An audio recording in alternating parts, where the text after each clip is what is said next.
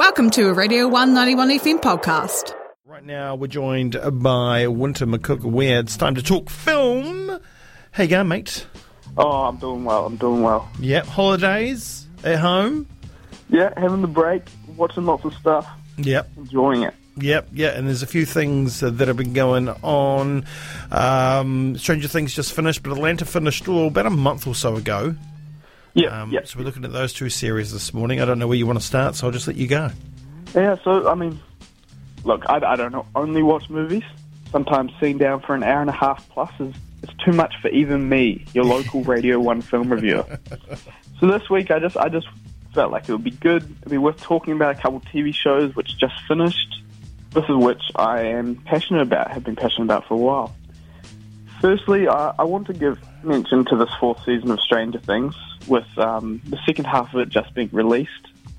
I am pretty aware that at this point there is not much to say about the Duffer Brothers' massive phenomenon that is Stranger Things. Everything about it has more or less been said before, but I will say that its scope has grown every season. The situations have got more and more epic, and the lives of the children get more outlandish every season. This fourth season in particular has been massive, and in a lot of ways I think it has put its money where its mouth is. It's not the same show as the first season. I understand that, and that's okay. Last season I felt the growing of the world was a strain on my enjoyment. The characters' development felt stilted. All of the characters that were added felt forced, and the growing expanse of the Stranger Things world felt like it was going nowhere. It was slightly aimless in the last season. This season, however, I will say up to a point, feels like they understood the assignment. They followed the 80s nostalgia that made the first season so great, even with the expanded story. But they grounded it in interesting character dynamics. The characters felt different. They felt like they had changed. And the world expanded without feeling like different areas were left behind or lacking. Characters added to the story provide interesting personalities and didn't detract from the main cast that we've grown to love and want to see on the screen. So yeah, obviously if you haven't seen it or you're not sure whether it's worth it, I think it is. And see what you think about it. It's not for everyone. I think we get stuck with big shows like that, feeling like they should be the best. They should be for us, but they're not. And so that's why I wanted to discuss a show that's followed a very vaguely similar trajectory. And that's, I say that vaguely with emphasis because they couldn't be any more different. And this is Atlanta from the creator Donald Glover, or Childish Gambino as he's known. Like Stranger Things, it's grown in scope every season. Bigger budgets mean they can explore. This season is set mostly in Europe, with a few episodes being dream episodes from the mind of Glover himself. And they add to the story. They provide different views of American society whilst intercutting and spacing out the episodes of them exploring Europe.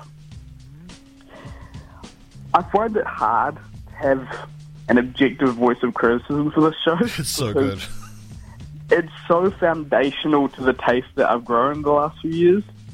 I might be biased when I say this, and I know that I am, but this latest season is once again one of the great seasons of television ever produced.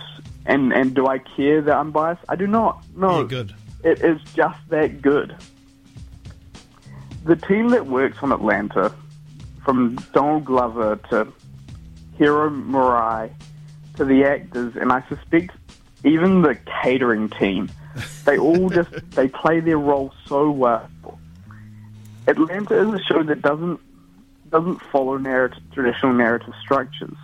It uses vignettes to discuss topics like reparations, whiteness, gender politics, fame, and so much more. At times it's so confronting and strange. I think the jaw-dropping moments this creates just plays with your expectations. It subverts how we could even think about these topics. I don't want to gatekeep something like this. In fact, it is far from my position to do that.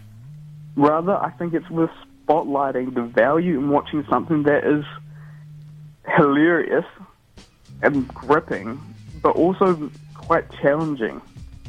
I know it's not always easy or the immediate choice to lean that way, because life is already extremely difficult. I mean, you can look to the US at any one point, and you can see why people would look to sort of mindless entertainment. And so the question is, why would I waste my time with something that challenges me like Atlanta actually does? And to that, I suggest there's just no harm in trying. When something is as good as Atlanta is, there's no harm in giving it a try a few episodes. And just it helps with looking towards perspective not of your own, and you can just see how much more you can gain from the entertainment that we watch.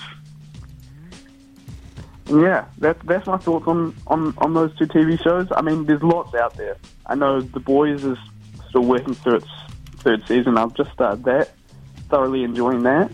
Yeah. And yeah, there's lots out there. Lots coming soon too. Yeah, there is a lot out there, and a lot coming soon, including the fourth and final season of Atlanta, which is out later on this year. I'm really looking forward to that. It's difficult when you're talking about these TV series because you kind of want to say some stuff, but you can't give spoilers away. But there's so much to enjoy about Atlanta, and it is really confronting and challenging, and I think that's really important. Both are available on Netflix, although Season 3 of Atlanta isn't. But the first two seasons are. They're on Netflix, but you can watch Atlanta on Neon Season 3 and also on Sky Go if you have that. But you can watch, of course, Stranger Things on Netflix if you haven't already.